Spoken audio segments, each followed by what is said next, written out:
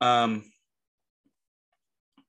is very pervasive, and a lot of times you will hear, or sometimes I shouldn't say a lot, sometimes you will hear people struggling with their mental illness saying there's a side of them that just wants to release it and go with it, and then I have this other side that makes me feel guilty and doesn't want me. It sees that I'm destroying my family, for example, and then the idea is which one is winning at that time. This dualistic idea of evil versus good, and both are trying to control us. Why is this important to know as a facilitator? Mainly because that is a mainstream belief system. The things that I want you to keep in mind are some of the things that Freud's have talked about. The drive of desires, the unconscious mind that sometimes makes us feel like we have no control, that there's two things that are controlling us from time to time.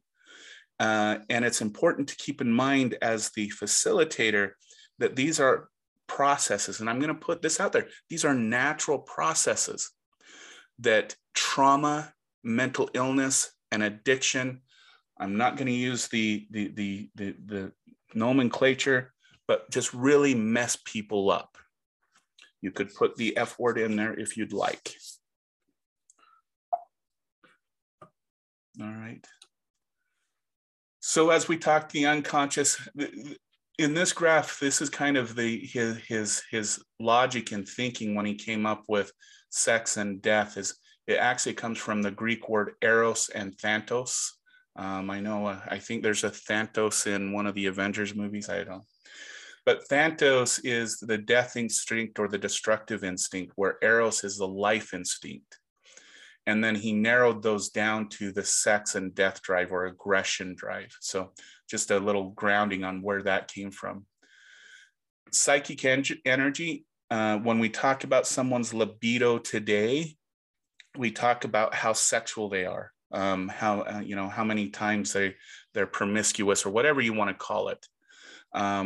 Libido in Freudian terms is just a term for your psychic energy. It's what the id is giving off. It's what energizes your unconscious system and your conscious system. And the other thing is, and this is important again when we come to facilitation skills, is that these are illogical components. Because they're entertain two opposing forces, and that's not logical in a sense. An argument shouldn't be, I'm a good person because I'm not a bad person. That's an unlogical statement. So the unconscious is very illogical. It's only thinking about wanting to fulfill those desires. It's primitive, chaotic, and inaccessible. And your job as a facilitator in this model is to understand, and I think this is the important part of this. If you think about this as a chaotic environment which someone is negotiating because of trauma, because of addiction, because of mental illness, it does feel like they live in a very chaotic world. It does feel trapped in a lot of ways. And so our job as a facilitator is to untangle that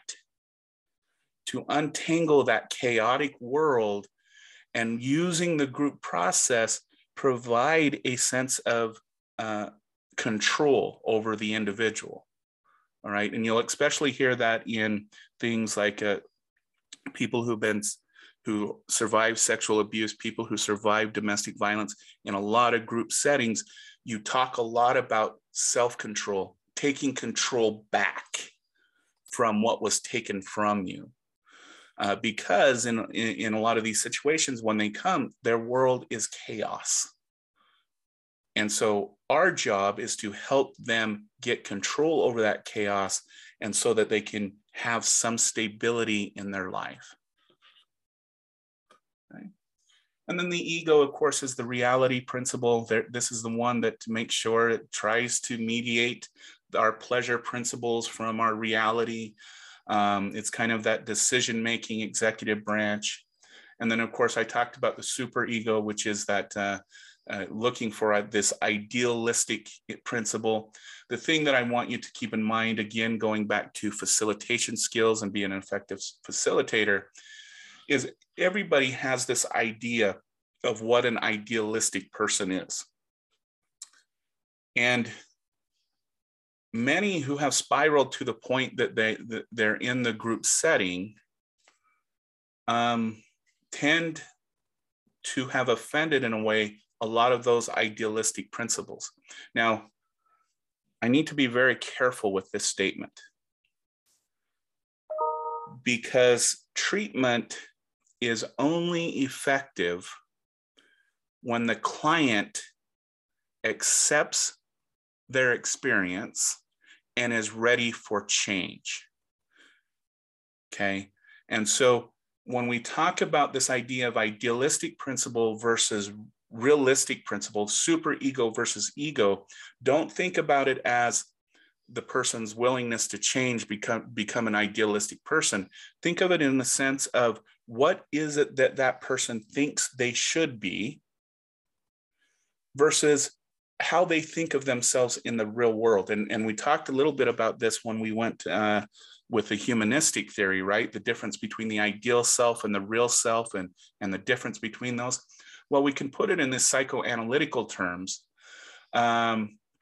is that we have a superego that says this is who you need to be, and you have an ego that says, wait, this isn't the world, this isn't how we should navigate this, we've got to survive, blah, blah, blah.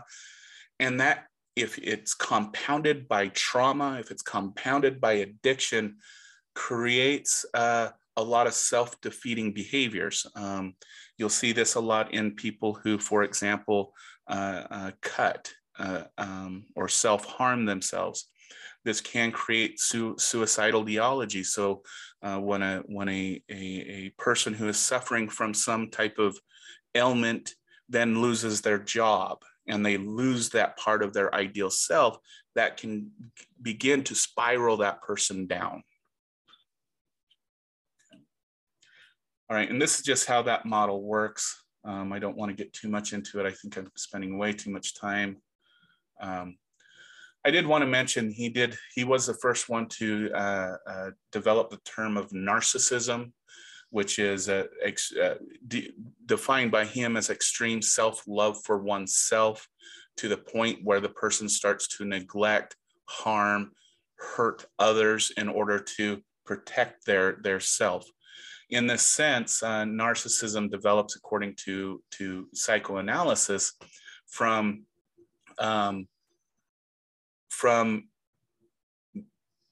not being able to actually have healthy human connections that result in a healthy, intimate, and sexual relationship. Usually this is learned, again, from Freud's theory, early in childhood, where the child is looking at mom and dad and saying, this is how I should act. And then they create a defense mechanism of narcissism to try and protect themselves. Now, I want to rewind. This is psychoanalytic theory. This is just a theory or an idea of narcissism, but this does not excuse the narcissistic's behavior. But again, as a facilitator, that's one area. If you have narcissists in your treatment groups, that is one thing you're going to have to consider, is one, the behaviors they're going to admit to your group, but two, trying to help that person figure out where those narcissistic tendencies come from. Okay. And then we already went through defense mechanisms. I'm not going to spend much time on that. Let's see. All right, and then the next theory, and again, I'm going to try and bring this back to actual facilitation skills, but I'm going to stop right here. Does anybody have any questions? This is weird not being in a classroom where I could see if anyone's.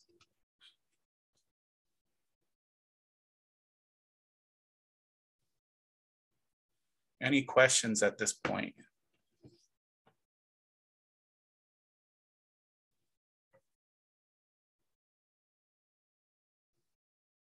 Okay.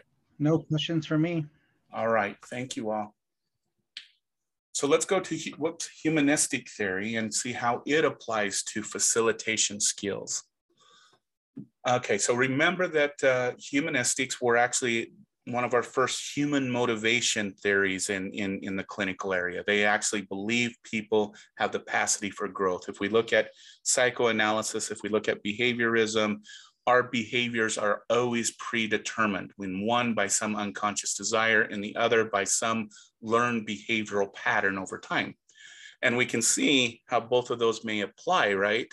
But the humanistic approach brings in this idea that people don't want to suffer. People don't want to just exist. They want to, what have I heard? People want to thrive instead of survive. I think that's a popular meme I see on Facebook now. And that's really kind of this humanistic idea that we all have this destination, we all have this place. But when life interrupts, trauma, addiction, mental illness interrupts, it makes it harder to see that direction, okay? So in the models we're talking about, right, when it comes to psychoanalysis, well, psychoanalysis has a little bit of this, cognitive behavioral therapy, all these, we're trying to help the person get their behaviors and emotions under control and get them so that they can manage them better. Then we lead into the humanistic approach, where the next step is now that we have these behaviors being managed, what do you want to do? Where do you want to go, right? Now, this is done throughout the group process. You start this on day one. Where are you today, and where would you like to see yourself tomorrow? That's a very common question. And it happens throughout the group. And what you as a facilitator should hope to see is, as the individual becomes better, that those qualities, those things that person wants to focus on becomes more and more defined. And then sometimes they change them altogether. And so this is really the important parts of the humanistic. And with facilitation skills, it's about seeing how the person changes over the group process. If they just cannot see something better for themselves, as a facilitator with that individual, we want to rewind the clock of the group and go back to more basic ideas that we talked about in the group and try to help that individual build back up some type of hope, some type of desire, some type of want in the world. Okay. Now, we talked about Maslow's model. I won't spend too much time on here, but this is, again, a facilitation skill. Okay. I talked about outbursts earlier, right? About how sometimes individuals are so overwhelmed in their mind that they respond viscerally. They respond with anger. And when you ask them why, they often say, I don't know why I just responded that way. It just pissed me off. Okay. Well, this is where a good place to start with that individual is kind of say, well, tell me about the last time since you were here. Are you feeling safe? Food, water, okay? How's your relationships with your friends? How are you feeling about yourself? Okay. Because the one thing that I will agree with Maslow's model is, if we do not have these 4 basic things in place, we can't really focus on the task at hand, especially in a group setting. So when you have clients who just have those outbursts, this is kind of a good place to start, is go back to Maslow's triangle and say, okay, most of the time when I've done this in a group, we've ended up having a discussion. Usually it has to do something with family, an intimate partner. Sometimes it really dealt with work and concerns about having enough food and warmth. And so those were the common things I saw. I had a colleague of mine who worked with inner city juveniles, and he said most of the things that kids outburst within his group was because they just didn't feel safe. They saw someone get shot that day or stabbed that day or robbed that day, and they just didn't feel like they felt like they needed to protect themselves. And of course, in that context, one way to protect yourself is to act out aggressively, even though you don't know why you're acting out, okay? All right. We've already talked about this with Freud's theory, the ideal self versus the real self. And one thing just to keep in mind as you're listening to clients. Sorry? I have a question. Yeah. You were talking about how outbursts in like the group setting type of deal. Uh-huh. So how do we continue after an outburst? Do we just, well, we get into that later as the class goes, or? We will get into that later, Lorenzo, but one of the most, I mean, just as a basic process, but we need to talk about it much deeper, is usually what you do is if you don't have a co-facilitator, usually you go get someone from the office or somewhere around there to come in and sit with the group. And then you take that individual aside and you say, okay, we're going to take a break. But before you bring that person back into the room, you go back to the rest of the group and you do a safety check. You ask how people are feeling about what just happened, those things going on.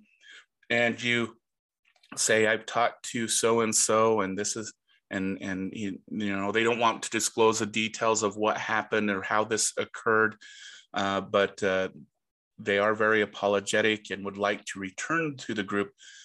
Is a group going to give the individual permission to come back for the rest of the session?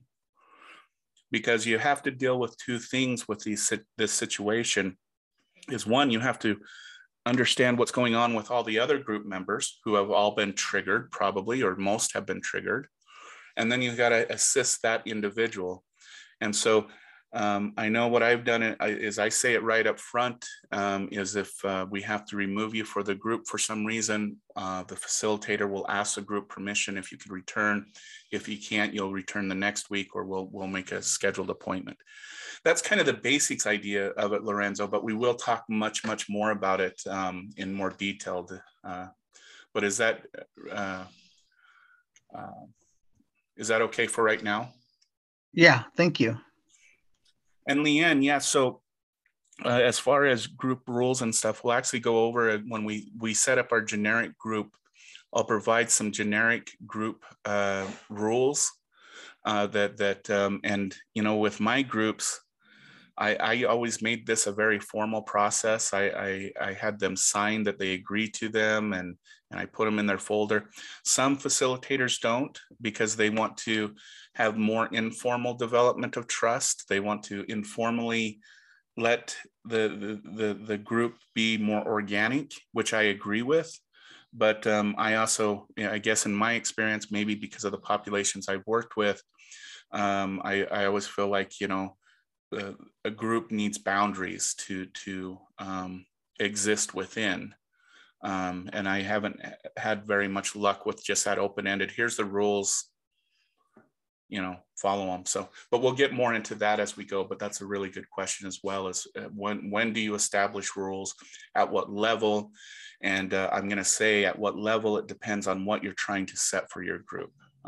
Because I know with my groups, we always needed to have really strong boundaries to feel safe in that environment. So, okay. So we talked about the ideal self and the real self. And as a facilitator, we should always be monitoring this. Are they having a realistic view of themselves? And usually you can tell this when you do a check-in at the beginning of the group and ask them about their week. And if they're constantly saying, I didn't achieve this, I didn't achieve that, I failed at this, that usually means that they have an unrealistic view of who they think they should be, And in those cases, that again is where you want to use group members and say, why do you think so-and-so is feeling this way? And then help facilitate that conversation to kind of have the group help the person come to that conclusion that, well, maybe I just had unrealistic expectations for last week.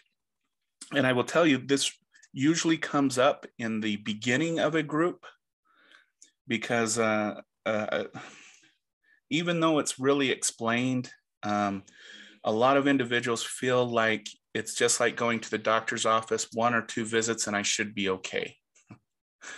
I wish it was that way, but because we have in Western culture, we have this medical model that all I got to do is go see the professional.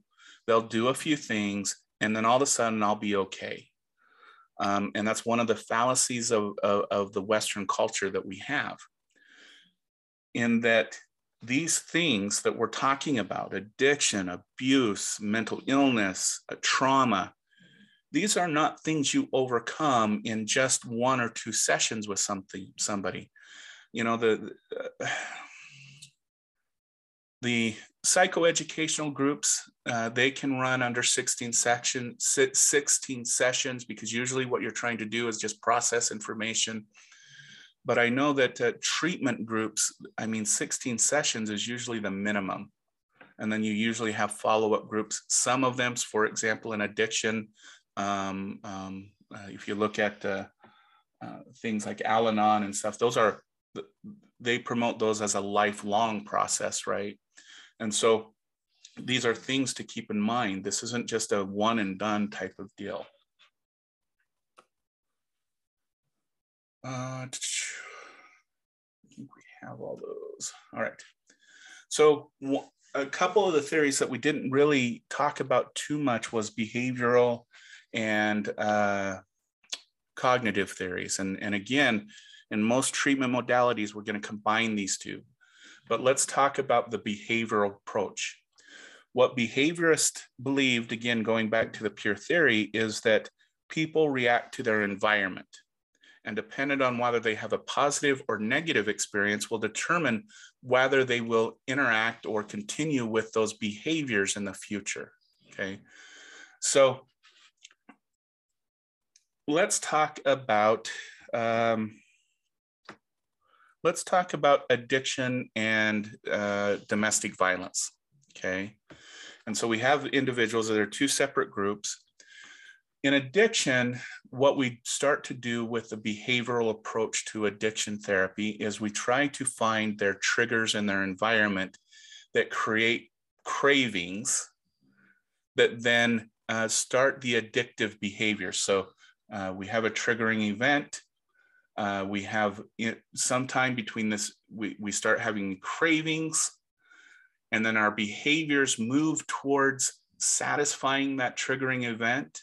And if it's rewarding, we will do it again. If it's punishing, we'll avoid it. Okay. This is the most basic of this model. So the difficult part about doing behavioral therapy in a group is having individuals have a real concept of what their triggers are.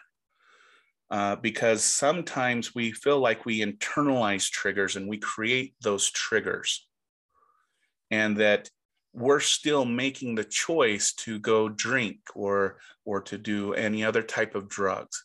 And we think that that is a choice. But I want you to go back to the behaviorist idea of determination of behavior, which states that the reason why we commit a behavior is because of learned patterns of behavior from our past. So we may think that this trigger, here I go again, I'm thinking stupid, da, da, da, da, da. Yet most of the time, even though we say, oh, I should have control over this, no, I don't want this, we still go and commit that behavior, right? When we talk about domestic violence, we talk about, the average number of times it takes someone to leave an abuser, I believe, is between 7 to 9. And we often wonder, well, why does that individual return? I always don't like the behavioral explanation, but this is kind of what the behaviorists would say. Is there was a triggering event, something that reminded them of their intimate partner during good times. during well times. And these triggers can be as simple as a smell, or as blunt as running into your intimate violent partner in a parking lot, okay? It can be very innocuous. It could be the way someone laughed. And that triggering event then will start to spiral a series of behaviors that results the individual into returning to that domestic abuser, okay?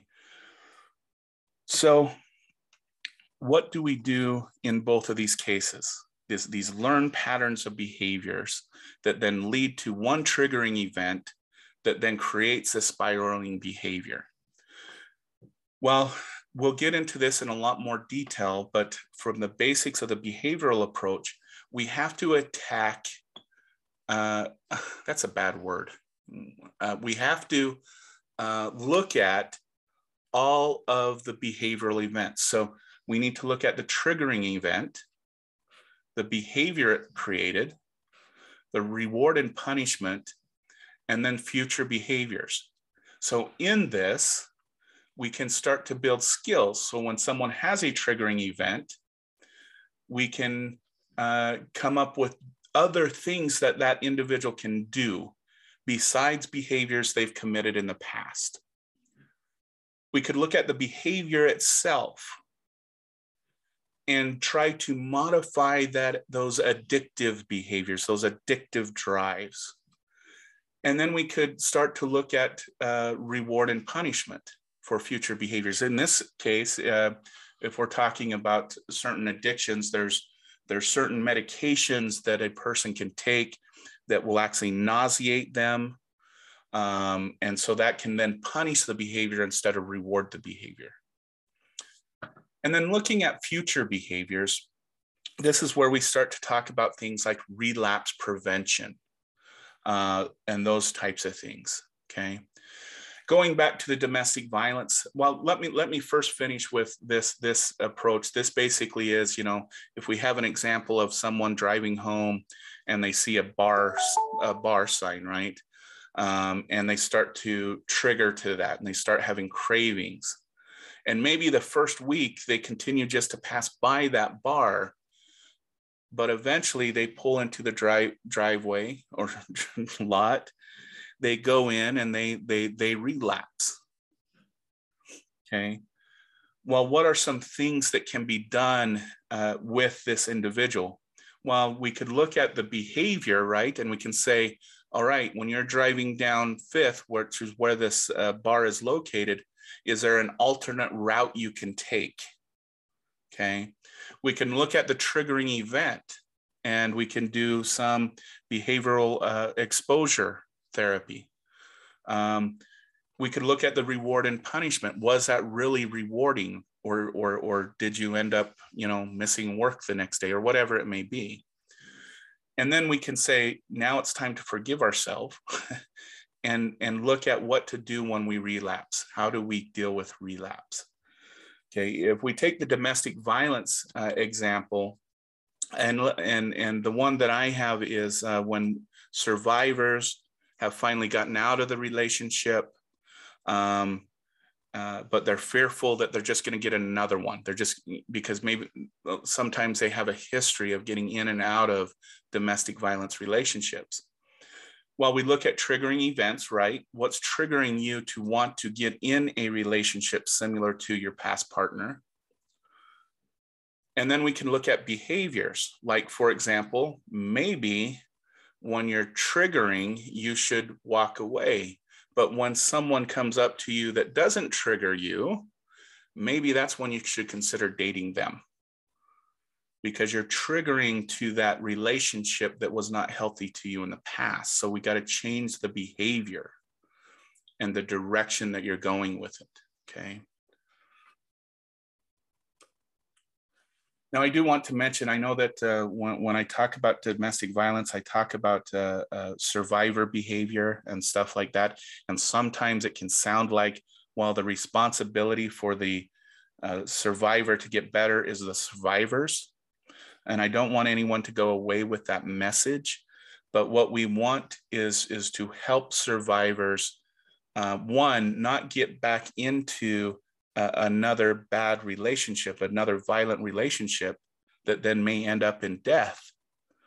But two, we want to get them from surviving to thriving, giving them hope instead of always having that fear of behind their back, always feeling like they can't trust anyone. They can't have what I've heard a lot of times from survivors I don't have a normal life. I would love a normal life, but I can't because every time I try, I end up getting hurt. Now you hear the self-blame in that, right? But our job is then to take that information and help the client mold it into going from thriving to surviving. And again, you're going to see where the limitations of pure theory is. How are you going to do that with the behavioral approach, right? Okay. The second type of things, and you can see in here, we've already put a triangle of behavior, so it's already more cognitive behavioral. But what the cognitive people believed is that it's our thoughts that control our behaviors, and if we can control our thoughts, we can control our behaviors. So in their model, we have a triggering event that then creates a thought, that then creates behavior, and then we appraise that to see if we got the result we wanted. Okay, that's the most basic idea behind this model. And so how does this work? We'll go back to addiction, right? Is in a lot of really intensive treatments that are where groups meet more often than every couple weeks or so, is that this is where you implement things like homework, where in one model that I used, or we use, I should say, is whenever a person triggered, they always kept a notebook by them. And whenever they got a trigger to use, they would write down first what their emotions and feelings are. And then second, and it has to happen quickly, they have to be honest about what thoughts went through their mind. What am I thinking right now? Okay. And then what behavior does that do? Now, where does this come into play? You remember when I talked about defense mechanisms, and then we're going to update it a little bit and call them thinking errors? What you're going to do as a facilitator is help this individual establish a pattern of thinking that then results in a given behavior. And then you're going to point out, or I shouldn't say you point out, you help the client or the group understand the errors in thinking that then resulted in, let's say, the relapse for this example. Okay. And so that's the cognitive model. And the thing that I want to emphasize really quick about behavior and cognition is that they both matter and they're both very important. Behavior is how we exist. It's how we survive. Thinking is how we evaluate our world. And these are very, in a lot of ways, the cognitive idea brings out the consciousness of the individual. When we talked about Freud, when we talked about behaviorism, and even in humanistic theory, they say you need to unlock the client's potential. Well, cognition is that theory that says you're exactly right. A client's thought processes are very, very important, and they need to be understood within the treatment setting, within the group setting, about how those behaviors and how we evaluate those behaviors are driving our own behavior. Okay. All right. Is there any questions about any of those three models at this point? Because this is really kind of our summary of these.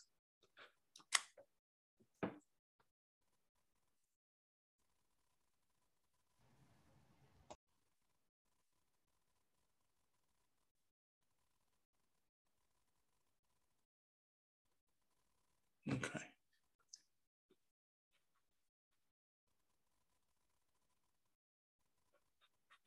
Oh, good. I'm glad, Myra. All right.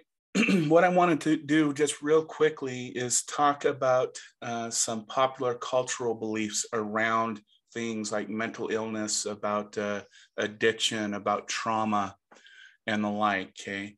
And the first one, and probably most popular, is the medical model, which just basically states that when you have I'm just going to generically state this, a problem, then you go to a professional and their job is to remove that problem, and then automatically you're okay. All right. That's the basic definition of our medical model. And then we talk about disease versus mental illness. And then we get into addiction, where addiction, the popular notion that addiction is a disease and therefore it needs to be treated medically. But here's the things that we need to consider when we think that way. Is addiction a unique disorder to the human existence? Because I would argue that people who are continue to be in bad relationships go through the same processes as addiction, those types of things. Should we not think of addiction or any of our things that we think in a non-medical model way? Absolutely not, because then that excuses the behavior. Because with everything we talk about, there is the human being that is existing biologically and the human being that is existing in their conscious reality world. And those two things are one and the same. And so when we're doing something that creates a maladaptive behavior, it is creating change within us physically. Okay. In the addiction field, we talk about someone who started drinking heavily at the age of 12, and we find that they cognitively and socially stop developing at that age if the drinking persists and is long going. We find out even when we can get them, when they become sober and are in treatment, they still have those cognitive difficulties. And so when we're talking about the medical model and disease, we need to get away from the bad mindset. Well, there's two bad mindsets. That one, mental illness, trauma, violence, addiction are not a disease. It's not a medical problem, because all of them are. Okay. And we just can't expect someone just to get better. The other bad thought we need to get is on the other side of the coin with the medical model, in that when we're dealing with diseases that we deal with, it's going to be 95% of the client and 5% the provider, assisting this individual into overcoming whatever disease it is. That we don't just have a magical pill and there you go home, take it for 5 days and you'll be fine. That's not the way our field works. So we got to get away from those two bad thought processes. Religion, faith, spirituality are always a source for some people for healing. And it has large cultural implications, okay? Because someone who's non-religious may feel like that they're inferior to others because of the predominance of Christianity, for example, in the United States. And some people may not feel like they're living up to their spiritual or religious obligations. What I would say about the group setting and as far as facilitation skills is I always try to, I hate to say this, I should come up with a different word, try to profit off of someone's spiritual beliefs, because they can be very powerful healing materials that they can use to help them heal. In the group setting, however, where you need to be careful is when one group member starts to force their spiritual or religious beliefs on other group members. Because what that's trying to create, well, one, it's going to create conflict. Two, it creates this inequality within your group members. And so you'll get one group member who may not even show up next time. And you don't want to create that dynamic. So when you're thinking about religion, faith, and spirituality and we should say this, in a diverse group setting, we need to use it to assist the person, but make sure it's not used in a derogatory way with others. Now, there are groups that are completely spiritually based, and that are very beneficial to what we call unicultural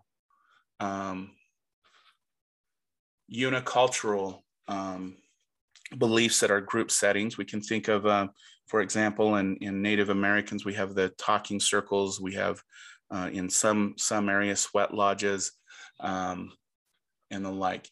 I do want to address a question. Is one of you sent me a private message, so I won't call you out on it, is I'm not quite sure what you mean by profit off of one's religion. Let me try and be more clear about that, Tina, because it's not that I want to profit. What I want is a therapeutic process to profit off of it. So for example, when I worked with survivors of domestic violence, is if I had someone that was very, very Christian, for example, I, as the therapist, would use examples from Christianity, stories of Jesus's teaching, for example, to help that client have a better understanding of what they're going through. I remember one time I had I was raised in a very rural mono place. And one time I had a Muslim client, and she was very, very much into her faith. And I knew that she could use that to help her heal from what she's gone through. So in that instance, I actually went home, and over the next couple of weeks, I read the Quran to give me a better understanding as a therapist how we can use that religion to benefit the client and their healing. So I hope that that clarified what I meant by profit.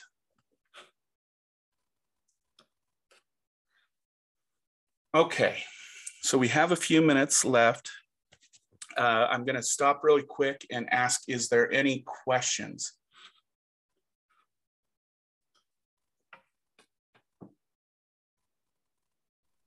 No questions. Okay. All right.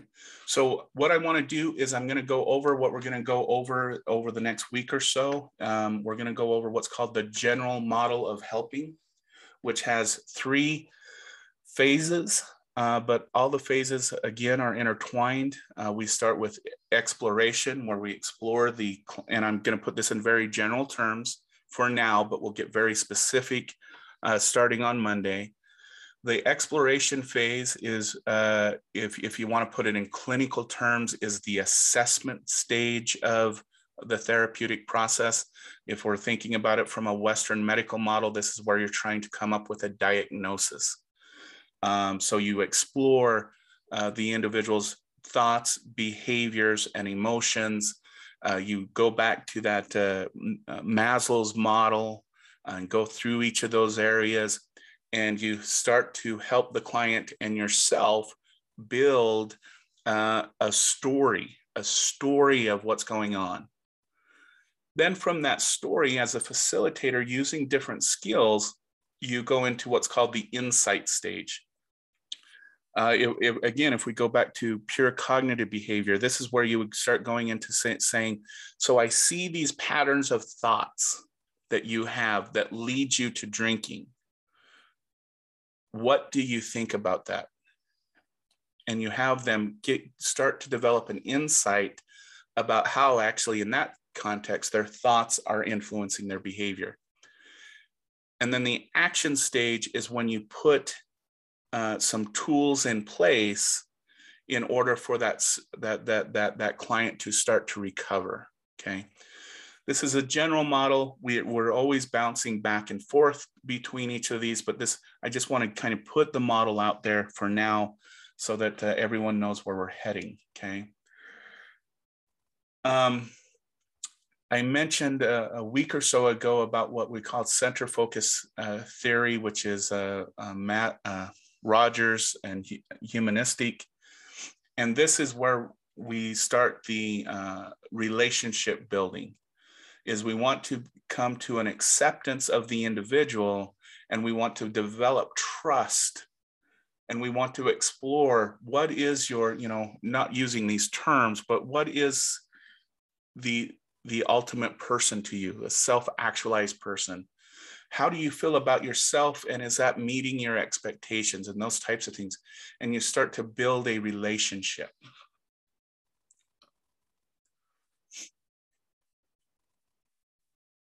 Okay, I'm going to get into this because this will take a while.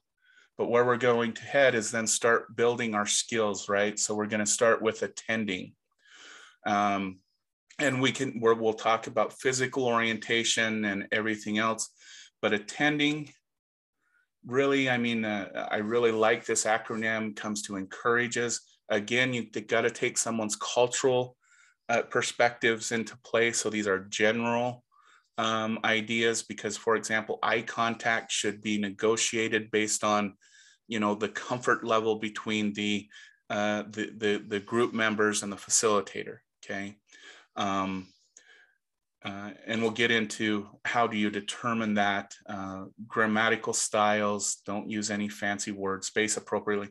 So we're going to talk about this attending, and how should a group room be set up based on this idea of the facilitator and each group members should have a visual line to each of the other group members. So we'll talk about how we create this space. We're going to talk about listening. As I said a couple weeks ago, this tends to be the one skill that makes it so a lot of counselors do not graduate, because they never actually master it, and they end up going into some other type of helping field. But really, what makes listening difficult is, one, we always have our own personal bias, perceptions, and stereotypes that are going to drive our interpretation of what someone is saying. So we have that issue. So we got to work on that. We got to understand ourselves. What are our stereotypes? What are our biases? What are our perceptions when someone says, yes, when I was high last night, she claims that I raped her, but I know it was casual sex, okay? And we got to look at that from our own perspective, our own biases, our own perceptions, our own stereotypes, to make sure that that does not interfere with what our goal should be, which is to lead that person to a better life, to where they're not using, to where they're not offending when they're not doing that. But if we base everything on our own human biases, we're probably going to just make the problem worse. The other aspect of listening that is a very difficult skill to master is listening before you start to respond. Most people, in fact, I would say 99% of people do not finish hearing somebody say something before they already have developed their response. And so we're going to talk about some practices that you can do with your, intimate partner, with friends, family members, that you can start to practice. How do I listen without developing a response while that person is still talking? Okay. And so we'll talk about that, because that's those two things, understanding your own biases, but then also developing a response before the person even starts to stops talking. Those tend to be the two skills that just are very difficult to master for a lot of individuals. Okay, so just as a saying, we'll learn unbiased listening, effective reflection of thoughts and emotions for the facilitator. And this is another skill that I see if we look at a master's therapist, when they do a reflections of thoughts and emotions versus a novice one. When a novice therapist tries to express reflections on thought of emotions, they usually go, so you, Mr. Johnson, I believe are thinking this because of this, this, and this, okay? That sounds much different than the master therapist who says, you know, what I heard you say was X, Y, and Z. Did I hear that correctly? And, you know, hopefully they say yes and then go. So for me, the emotions that would create are A, B, and C. Tell me about what it creates for you. What is it that you experience? And always give them permission to call you out and say you're wrong. And again, this is just another skill that isn't natural for us to do. It's not natural for us to say, hey, if I'm wrong, tell me, and then give someone the space to actually do that. And those are all skills that need to be learned. Okay. All right. So that's where we'll finish up for today. Is there any questions on today's, what we went through? It was kind of a quick review.